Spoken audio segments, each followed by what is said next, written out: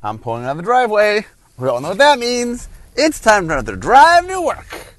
Okay, so the last few podcasts I've been talking about Unstable. So I'm talking all about the design and sort of how it got made.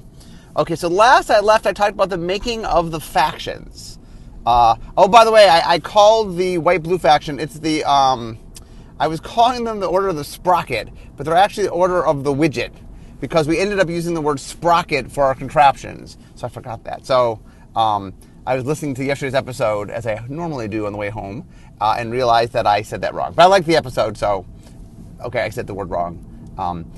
One of the things that's tricky when you work on something, especially for a long time, is that different things will have different names. Oh, the other thing that I think I messed up is I was calling, so it's Host and Augment, and I think I was calling it Suture, because that was the name. Instead of Augment, it was Suture for a while. And I think I called it Suture in yesterday's podcast. So you get a bunch of old terms because I worked on this a long time with other names, so I apologize for that. But I like yesterday's podcast, so we're leaving it be. Anyway, picking up where I left off, I was talking about the faction. So I want to talk about a few other themes. So yesterday I talked about, or in the previous podcast, I talked all about the contraptions, obviously. I talked about the Host and Augment, and I talked about the dice rolling. There's some few other themes that are woven in mechanically, so let me talk about some of those other themes. Okay, first and foremost, we had something that we called outside assistance, which we almost actually gave an ability word to, but we ended up not. So what it is there's a bunch of cards. I think it's a cycle plus there's an artifact where you are required to go talk to somebody who isn't playing in your current game, and then you have to do something with them, get information from them, have them make a decision, try to high-five them, that you're doing something which you're bringing a person into the game. Actually, there's a cycle, there's an artifact, and there's a gold card. But anyway, the idea is that we wanted to have some variance, and we wanted to sort of create some socialization. We wanted to sort of one of the fun things about this set is that it sort of is going to force you to interact with the environment around you. And the idea that is fun is, look, maybe you're playing at a game store and there's other Magic players that are friends of yours that you got to pull in and have interesting things. Maybe you're playing at home and you call over your mom or, someone who doesn't even know necessarily what they're saying. We set it up for most of them in which you can ask anybody and they'll answer the question, and maybe their answer helps you, maybe it doesn't. But anyway, I like the idea that one of the things that, I talk about the spectrum of fun to serious, that one of the things that makes Magic fun is interactions, is the fact that, I've talked about this before, that if you look at the top 30 games in America, 29 of them are video games, and one of them is us. What I actually consider to be an advantage of our game is that there's personal communication. You're not sitting in front of a screen, you're actually interacting with somebody face to face. And that is really powerful, and that I wanted to make some cards that sort of encourage that. And there's a lot of fun. There's a story that Mark Purvis. I'm not going to tell it now because I think Purvis is going to do another drive to work, but involves one of the outside assistance cards. So a little hint to the story to come. Also something else I did is. One of the reasons I did the factions, I think I wanted to do the factions for the faction's sake, but something I liked about the fact that I had factions was that I could do watermarks. So for those who don't know what a watermark is, on a card, for example, whenever we do guilds, or when we did Scars of Mirrodin, and there was the Mirrans and the Phyrexians, I think we did it when we did the wedges in Khans of Tarkir, that we create a symbol for them, and then that symbol is behind in the rules text. We call a watermark, which is a light symbol that goes behind the text. Now, one of the things about watermarks is there's certain qualities of cards that we're not allowed to care about in Black Border. And the reason is that, for example, we might reprint a card in a set, and in that set, we tie it to a faction. So it's possible, for example, that there's a card that in a set is connected to a faction, so it gets a watermark, but another version of the card doesn't have the watermark. And one of the rules in Black Border about cards is, whatever the card is, you go by its English name, and then all copies of the card are treated identically. That it doesn't matter, whether the card has a watermark or not, or who the artist is. all the cards have to be treated the same. So anything that might vary between the cards, such as artist, such as watermark state, such as collector number, such as, there's all sorts of things that we are not allowed to care about in Black Border. That Silver Border, that's great space for us. That Silver Border has a rule that says you care about the specific card you're talking about. If I want to care about an artist, well, I look at the card in play and who's that artist. I don't care about the artist on other copies of the card. I care about the copy I have. And so what that means is that we're not normally allowed to care about watermarks. But we're in Silver Border land. I thought it would kind of be fun. So having watermarks on on the factions meant that A, we could care about the factions in a way that normally you can't care about them. And B, we could make a few cards that care about watermarks in general. There are, like I said, there are a couple cards, there's a cycle of cards that care about the watermarks from the set, and then there's a couple cards that care about any watermark, and the idea is you pick a watermark and you can build your deck around it, and then that thing helps that watermark. And so you don't normally get to make watermark matters cards, but hey, it's Silver Border, One of the fun things, I mean, in my mind, unsets do a couple things. They do three things, really. One is they let us experiment with the future. They let us try something that isn't yet part of the game and see how people react.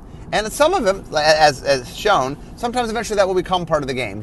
It's the reason it's Silver Border is it's exploring new space that hasn't been explored before. Sometimes it is looking at something that through technicalities the game can't do. Watermark Matters is a good example where it's not that Black Border, it's pretty straightforward what it does. It's just a matter of Black Border, there's certain rules and stuff things it can't do based on things for the larger system. And so there's things you can do that are understandable, they just technically don't work. So the other thing Unset does is kind of make cards that we'd like to make that just for technicality reasons we can't make. Staying Power was a card in Unhinged, for example, where until end of turn effects didn't end. And that's a fun card, and I really tried to make that in Black Border, and it turns out that for some rules reasons it wasn't possible. But it's a cool card. I wanted it to exist in Magic. I wanted people to make decks out of it. Okay, I put it in Silver Border because it can't exist in Black Border. Third category are things that are kind of silly, like the whole package is something that we probably wouldn't do in Black Border, even though the component pieces are possible in Black Border. For example, there's a card in Unstable called Crowstorm, which it's not that any of the individual pieces couldn't be done in theory, that it's more of what makes it funny is the total package. The idea that Stormcrow is a card that has kind of become it's kind of the Chuck Norris of Magic cards that people joke all about time about the power of it, and it's just an in-joke. And the idea that you would have a Storm card that gets you Stormcrows called Crowstorm is funny. And the reason we ended up putting it in our set is it's kind of hard to put in a Black Border set. It's just that's not normally the tone we take, and it actually is a card that could be dangerous in some older formats. So doing it in a Silver Border set let us kind of have fun, do silly, do the fun version. What you don't want to do is do a version where you have to neuter it just so it doesn't cause any problems, and then kind of the joke isn't carried as through as you wanted.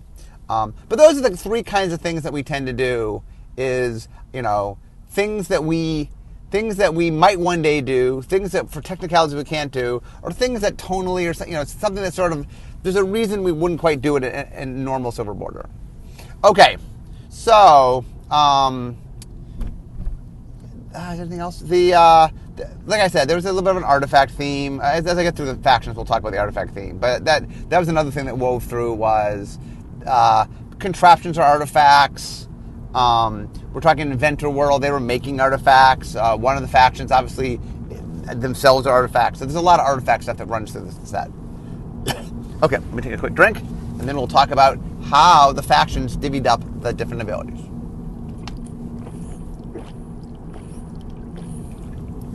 Okay, so first, let me talk a little bit about how we design a normal Magic set. In a normal Magic set, what we tend to do is we divvy up the abilities. that we don't necessarily put all the abilities in all the colors. And the reason for that is that we're trying to give color identity.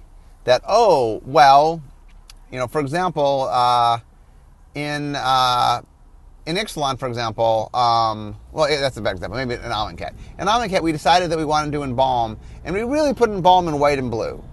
And the idea was that it was something that really was a white-blue thing. And I think we had one red and one green, no black in Amonkhet. And the idea we do this often where is like we focus it in one color. Sometimes it's completely absent from another color. Sometimes we sprinkle it in. This set, I felt like we'd waited so long for contraptions that it felt wrong to isolate contraptions to just one color or just a couple colors. So, the same with host and augment is I didn't want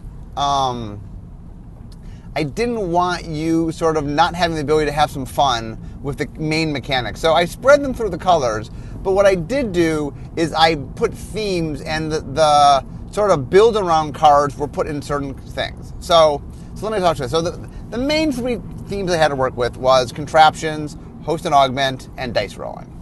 So let's start with the order of the wicket? Order of the wicket? No, order of the widget. Order of the widget. It used to be order of the sprocket, so I get confused. Order of the widget. Okay, so the way it works is we decided they were the cyborg. So they themselves were going to be artifacts. And so I liked the idea that they had an interesting relationship with contraptions. And what that is that they make use of artifacts. That one of the themes of the order of the widget is they are all about repurposing artifacts. And since one of the cool qualities to contraptions that was set up before I even started this, I mean, when we wrote, when we first did Future Sight, we made some rules to go along with contraptions. And one of the things is we identified contraptions as being an artifact subtype. So I knew they need to be artifacts. I was playing into that. So the fact that you're building and that you can use artifacts as a resource was kind of cool, because if you're building contraptions, it allows you to have the contraption help you as a resource. So we decided that the cyborgs were going to have more of an artifact theme focus and be more contraption focused, but contraptions in a way where they have the tools. They're more fine. They have the ability to sort of prune their contraption. They have the ability to rearrange their contraption. That they're the ones that build contraptions, but are more subtle and thorough in how they build their contraptions. They can better craft the contraptions to do what they want them to do. The other faction that I wanted to be contraption, to have a strong contraption flavor, was the goblins, because Steamslugger Boss is what started it all. And I liked the idea. So what we decided to do for Steamslugger Boss was they're really good at building contraptions, but they don't have the finesse. So the idea is, if you want to just make a contraption with lots of pieces to it, having lots of things happen, the goblins are better at that. If you want to build a contraption with a little bit more control, a little more finesse, and you're setting up combos a little cleaner, the cyborgs are for that. So the idea with each one sort of, I gave contraptions to two colors, but each one sort of used contraptions in a slightly different way. Now, I also, all of them have some contraption stuff. The supervillains were the third group that I gave a little bit of contraption stuff to. The idea being that the supervillains are up to something, and so their stuff, the interactions they get with contraptions are, they take advantage of having a big contraption translates to them doing other things with it. So they sort of make use of their contraption. So their contraptions, I mean, the supervillains can build contraptions, but they also sort of have larger goals with their contraptions. So each one of them is given a kind of different way in how they do them, what they do with them. Okay, then we get to host and augment. What we found was that the clearest faction that wanted to mess with host and augment was the Crossbreed Labs, because they themselves obviously are creatures sort of intertwined together. And so what we decided to do was to make host suture. So we had talked about whether or not the host suture was supposed to be watermarked, and that we originally had made. Did we end? I don't think we ended up doing. I don't think the host and augment are watermarked. I'm not 100% on that. They were watermarked at one point, but it became a little fuzzier. Like some of them were clearly, the artifact creatures made more sense as being from the order of the widgets, but I don't think we ended up watermarking them. Anyway, the theme of Crossbreed Labs is they're the ones that play most interestingly with the host and suture. We also let the supervillains have a little bit. So, like, the primary playing with host and suture was the Crossbreed Labs. Secondary was the supervillains, who we thought sort of the idea of there's a little bit of a supervillain quality to I've taken, a pony and crossed it with a camel. Had a little bit of a supervillain feel to it. So the supervillains were not primary in anything, but became secondary in a bunch of different things. That they were kind of the group that messed with inventions and contraptions and messed with host and augment, and they also messed with dice. We'll get to that in a second. So then the final thing was figuring out who interacted with dice the most. We liked the idea that the goblins loved dice and loved the randomization of dice, so they tended to let you roll more dice, and they were more often use dice to determine things. So the goblins more often result to randomness because that's the nature of goblins. But the spies, we thought it was neat if the spies had more the ability to manipulate the dice. They let you re-roll the dice or increase dice rolls, so that the spies, when they interact with dice, more control the dice. So the spies are less random and more controlled, and the goblins are more random. So the goblins more often use dice as a means to understand things and are more likely to roll more dice. But the spies have more of the ability to interact with the dice to do that. We also gave the supervillains a little bit of dice rolling, just because they kind of sat in the middle, because we gave some dice manipulation in black for the... So the spies have blue-black manipulation, and the red-green have dice rolling for the goblins. So there was a nice cross-section where black had a little bit of finesse and a little bit of die rolling, so because black and red each had some of that. The other big thing that we did for the factions was we would try to understand what each one of them was up to. Another thing that I did, by the way, is I was in charge of doing the cosmology. Normally we build a world, the creative team will do a lot of world building, but we didn't, there wasn't as much allocation. Usually supplemental sets get less time, and there still was an entire set. Like, there's a whole set to concept, and there's a lot of work to make it. There's a lot going on. So when I was putting the set together, I spent some time working on sort of the cosmology. And one of the things I wanted each faction to function very differently from the others. So let's walk through the factions. So first is the cyborg. So I love the idea that the leader of the cyborgs was essentially a computer. I mean, a magic fantasy computer, a steam powered computer, if you will, but or steam powered / magical, But the idea is the leader of the cyborgs is somebody. The idea was, as the story goes, he was once a man, but he is a man no longer. That he started or person, I guess, I don't know the gender necessarily, that it started as a person who kept upgrading themselves to the point at which they were no longer a person and were now a computer.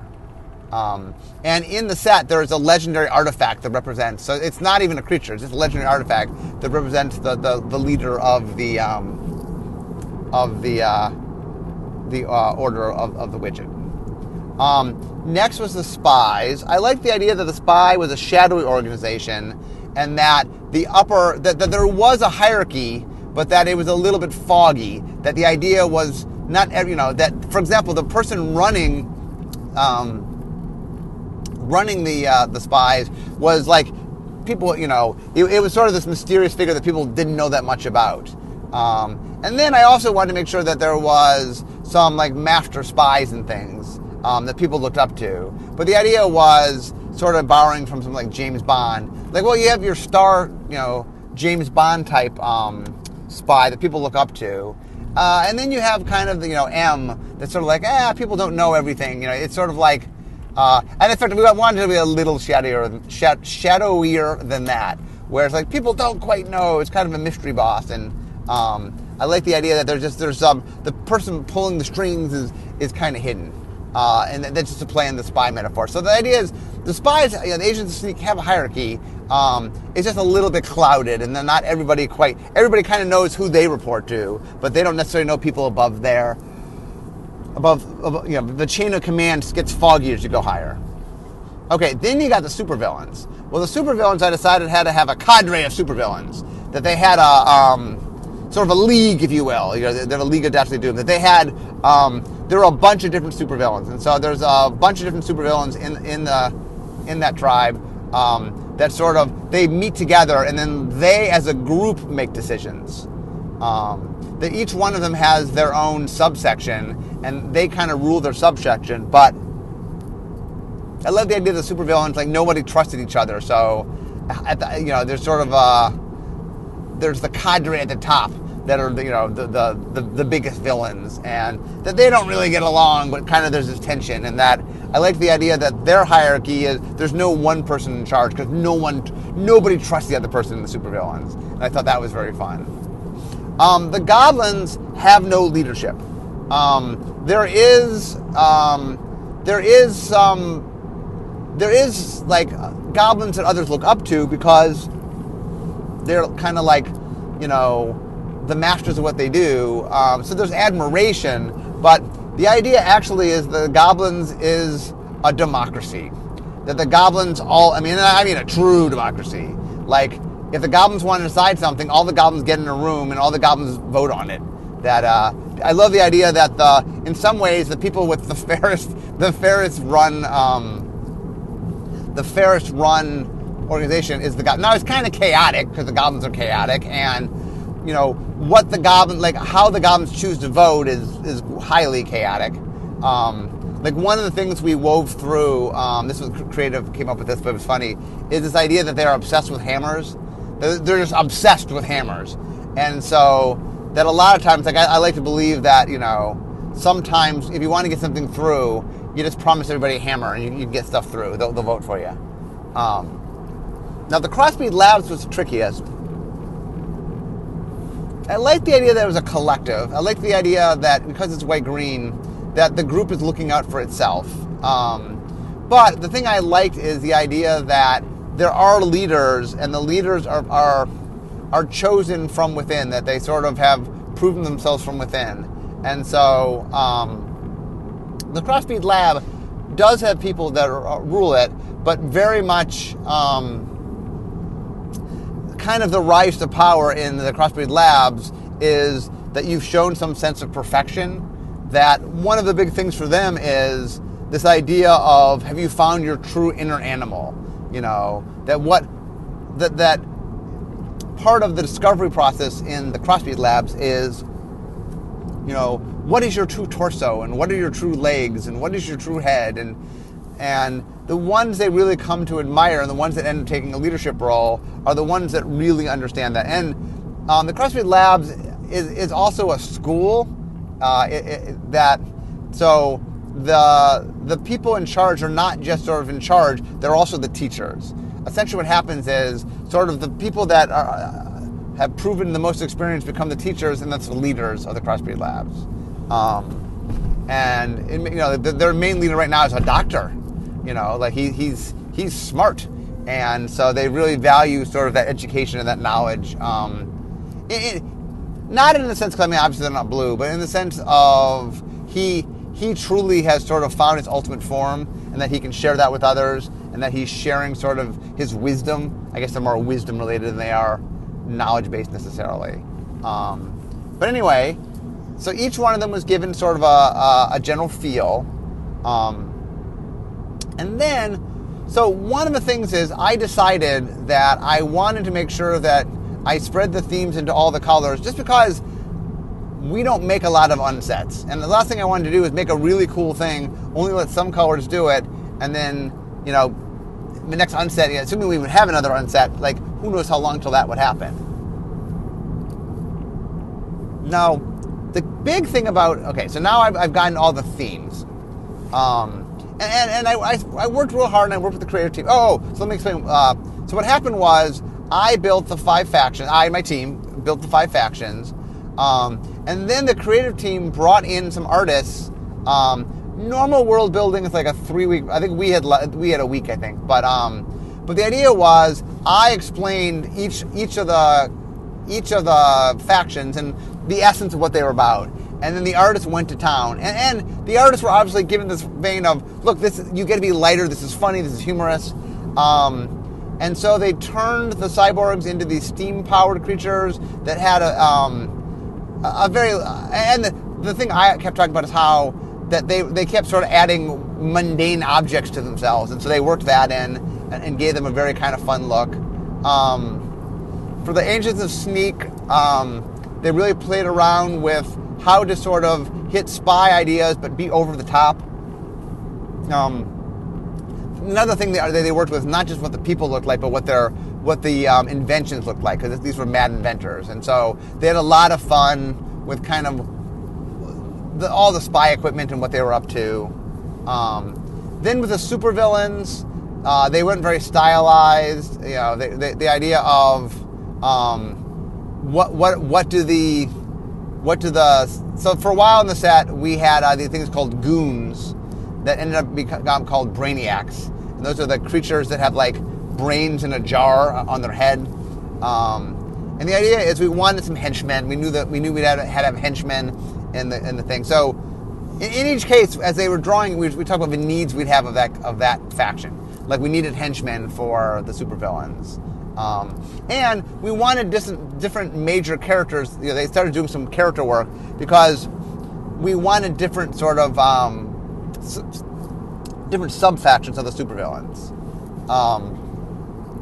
And then for the goblins, they sort of figured out kind of what the goblins looked like. I think the obsession with hammers came from this part, and just kind of what exactly are steam floggers, and you know, and how do the goblins function and stuff like that. That was all worked out.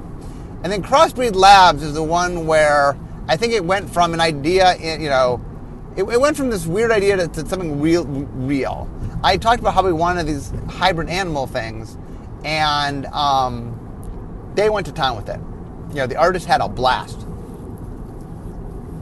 And the Crossbreed Labs went from being the things that everybody was like, what? To like, oh wow, that's awesome. You know, the Crossbreed Labs really shone during this week of maybe a week or two of sort of world building. Okay, so once we had our world building, we had our factions, we knew what they looked like, we had our mechanics, they were intertwined. So another big thing about the unsets is sort of individual card design. That one of the cool things is when you can do anything you want, when the shackles are taken off. One of the things I want to make sure is that all that we're hitting a lot of different things. So first thing we did is we went and looked at, are there things in which, what are the expectations people would expect? So there were some cycles that we had done in both Unglued and Unhinged. We looked at all of them, and we tried to design cards for all of them. In the end, we only kept the cards where we think we really had done something cool. So for example, we did make an Infernal Spawn of Infernal Spawn of Infernal Spawn of Evil. The problem was, the first one worked well in your hand, and the second one worked well in your library. And like there's no more farther back to go. And we played around with stuff, but it just felt like there wasn't mechanical space to make it work, and that we were sort of. I didn't want to just do a joke where it was a joke and you laughed at the card and then the card wasn't fun to play. It wasn't interesting to play. But for example, there were other themes, like for example, we had done Timmy in the first set in Unglued. We had done Johnny in the second set. Like, well, got to finish the psychographic, so we did do Spike. So we tried to figure out where there were things. And the other thing that I did is I went back and I looked at cards that had been really popular in previous unsets. Stuff like you know, the sub games, the putting things together ended up being Host and Augment. Vile Bile or Cheaty Face, or you know, I took cards that I knew people had fun with, or yet another Ether Vortex, and I kind of figured out what was kind of cool about the card, and then try to make something that was different, but it sort of played in similar space. Like Yeti and the Vortex was really this fun idea of something coexisting in two zones at once. That it's both on top of your library and on the battlefield. And there was a lot of neat interactions there. So like I looked for a card that got you in two zones at the same time. A different zone. I mean, battlefield's one zone, but I now played around with the hand, obviously. And so the idea is I really was sort of goofing around with finding themes that people had liked previously and doing one-of cards. And then there also were some cards that, like, whenever I try to get something in Black Border and I get stopped by the rules team, I save it. I'm like, oh, that's a cool card. Oh, okay, well, I guess we can't do it technically in the rules, but I like it, and so I will save it. And there's a bunch of cards that show up in the set where I really did try. Like, one of the things that people are going to say to me when the set comes out is, hey, why is this in Black Border? And like I said at the beginning of the podcast, one of three reasons is going to be it. Either, yeah, maybe one day Magic will do it, but it hasn't done it yet. Yeah, you might think it works, but the rules really don't let it work. Or this total package is hard for us to actually do in the room. It's not that the pieces aren't possible to do, but it's the whole package together with tone and everything. It's something that we wouldn't do in a way that I think would satisfy people, but we could do it in that way in the Silver Border set. And so I made a lot of different cards. The other thing that we did is, part of what we had to do is I had to make the cards that hit our themes and reinforce our themes. I then made some cards to help interconnect some of the themes so that there's reasons. Like, one of the things I want is, you might make a contraption deck or you might make a dice rolling deck, but maybe you make a contraption dice rolling deck. I wanted that to be a possibility. Or maybe you want Host and Suture and you want dice rolling. I did some crisscrossing of stuff so that, I wanted the themes to show up in number. Also, it's fun in that both contraptions and dice rolling, you can play in lower number. And even Host and Augment, you can play plenty of host creatures. Like, if you're playing a bunch of host creatures in your deck, sometimes you can throw in an Augment card. You need... Host and Augment is the most AB of the mechanics, so you do need enough hosts. But hosts, there's a lot of them, and they're pretty generic in that they're just ETB effects. So there's really no damage in putting host creatures. There's no harm that if you never see your Augment cards, the host creatures work fine. So you can put a bunch of host things in your deck and then throw an Augment or two, even if you're not playing a lot of hosts. But I really was trying to sort of do that up. And then one of the things that happens over the years is there's times when I or somebody else come up with a card. Like, often, kind of people have been trained that if they come up with an idea that doesn't work in Black Border, they send it to me. Hey, we made this in a set, but I don't think we can do this. Or here's a cool idea, or here's a riff on something you've done before in an unset. And I keep those. I collect those. So another part of sort of designing an unset is finding all the component things and individual cards. Like, for example, there's a card in the set called Animate Library, where we've joked about that card for a few years, and I'm like, I just like, oh, we should make it. Like it started as a kind of a joke because you can't actually animate your library in Black Border. And for example, like, in order for it to work, then your library would have to be on the battlefield because you can't attack unless you're on the battlefield, or unless rules let you attack. Anyway, it gets kind of messy in the Black Border rules. Silver Border, like, whatever. But it's a card we had talked about, and I finally were able to actually make it. And there's a lot of those. There's a lot of individual cards like that. So, like, one of the fun things about the unsets are that I want to leave room to have a lot of fun. I want to have themes. I want to make sure. Oh, let's start drafting for a second. We originally tried to make it for sealed and for draft, and what we found was a lot of our themes, in order for them to work in sealed, we had to up the ASFAN of them. But if we did that, then we could play around with less themes. And one of the things is, we don't make a lot of Silver Border product. I wanted it to be pretty dense. I knew it was an introductory product, and we don't get to make a lot of unproducts. So I want to make sure that we were delivering enough that for the fans, this is,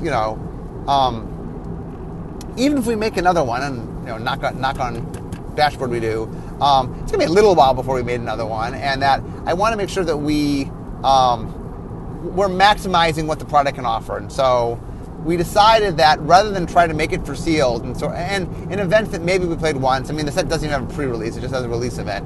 What if we just said, you know what, at the release event, draft it. Conspiracy, you drafted it, that's what you did. So we're like, okay, this is like Conspiracy, it's just meant to be drafted. And that allowed us to sort of tie some themes together and allowed me to concentrate on some stuff so that when drafting, you could get enough things to make the theme work.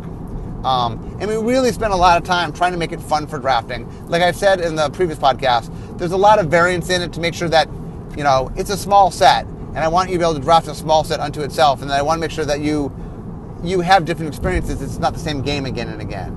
And so we purposely made it dense in themes. We made those themes crisscross in color so that you can try themes out in different colors.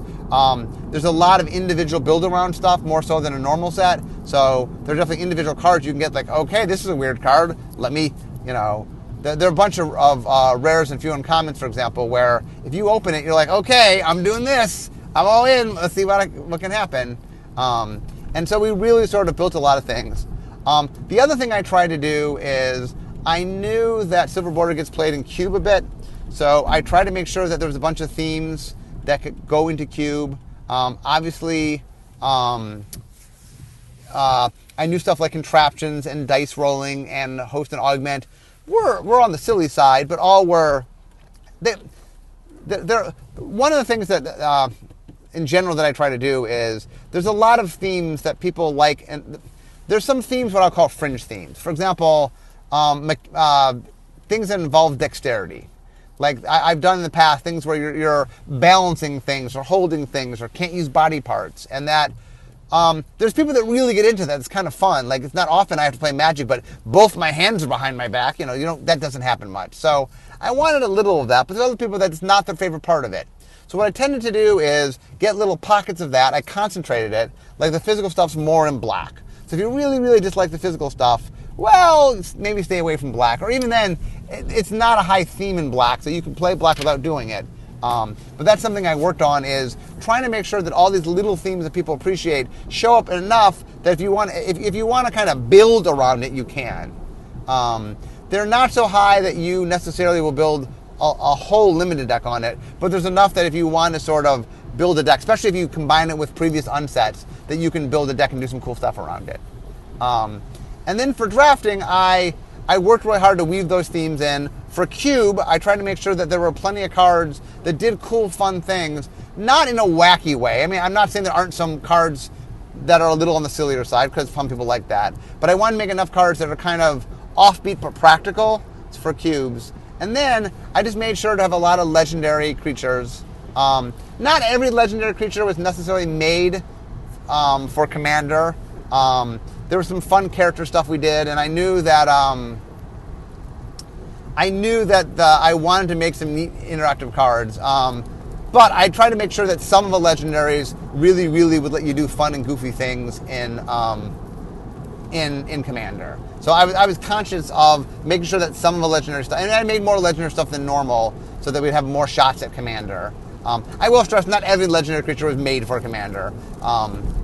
As it's true in normal Magic. Sometimes we just have a cool idea, the character represents something in our story, and you know, it's legendary for reasons beyond Commander, because Commander's not the only reason something's legendary.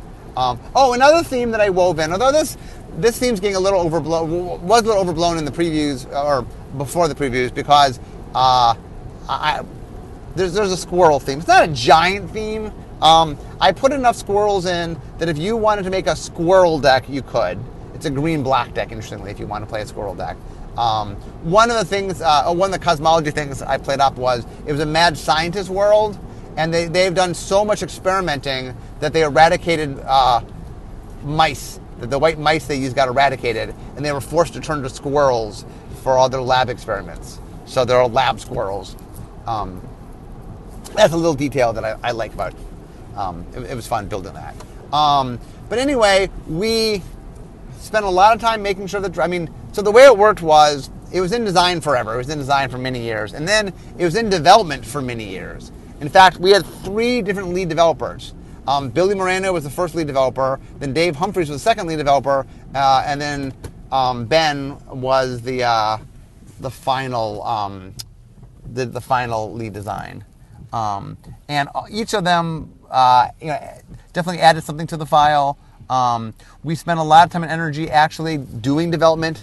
Unglued had almost zero development. Unhinged, Randy Bueller was on the team, so I had a developer on the team to kind of, from the team, help with development. But this is the first set where I had a development team. Now, I was on the development team. The development team, in fact, Mark Purvis and I, two of the biggest, were both on the development team. The other members of the team moved around a little bit. But I actually, this is the one product, not the products I can say that in. I was in the very first meeting of the very first design, all the way through the very last meeting of development. That I did it. I was in every meeting for the entire run. I also was the architect for the product, so I was. There are a few products I was more involved with at every level.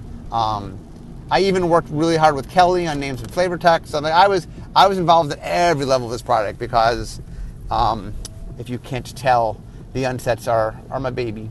So anyway, that, my friends, in 3 podcasts is the design of Unstable. I will at some point do podcasts on individual cards.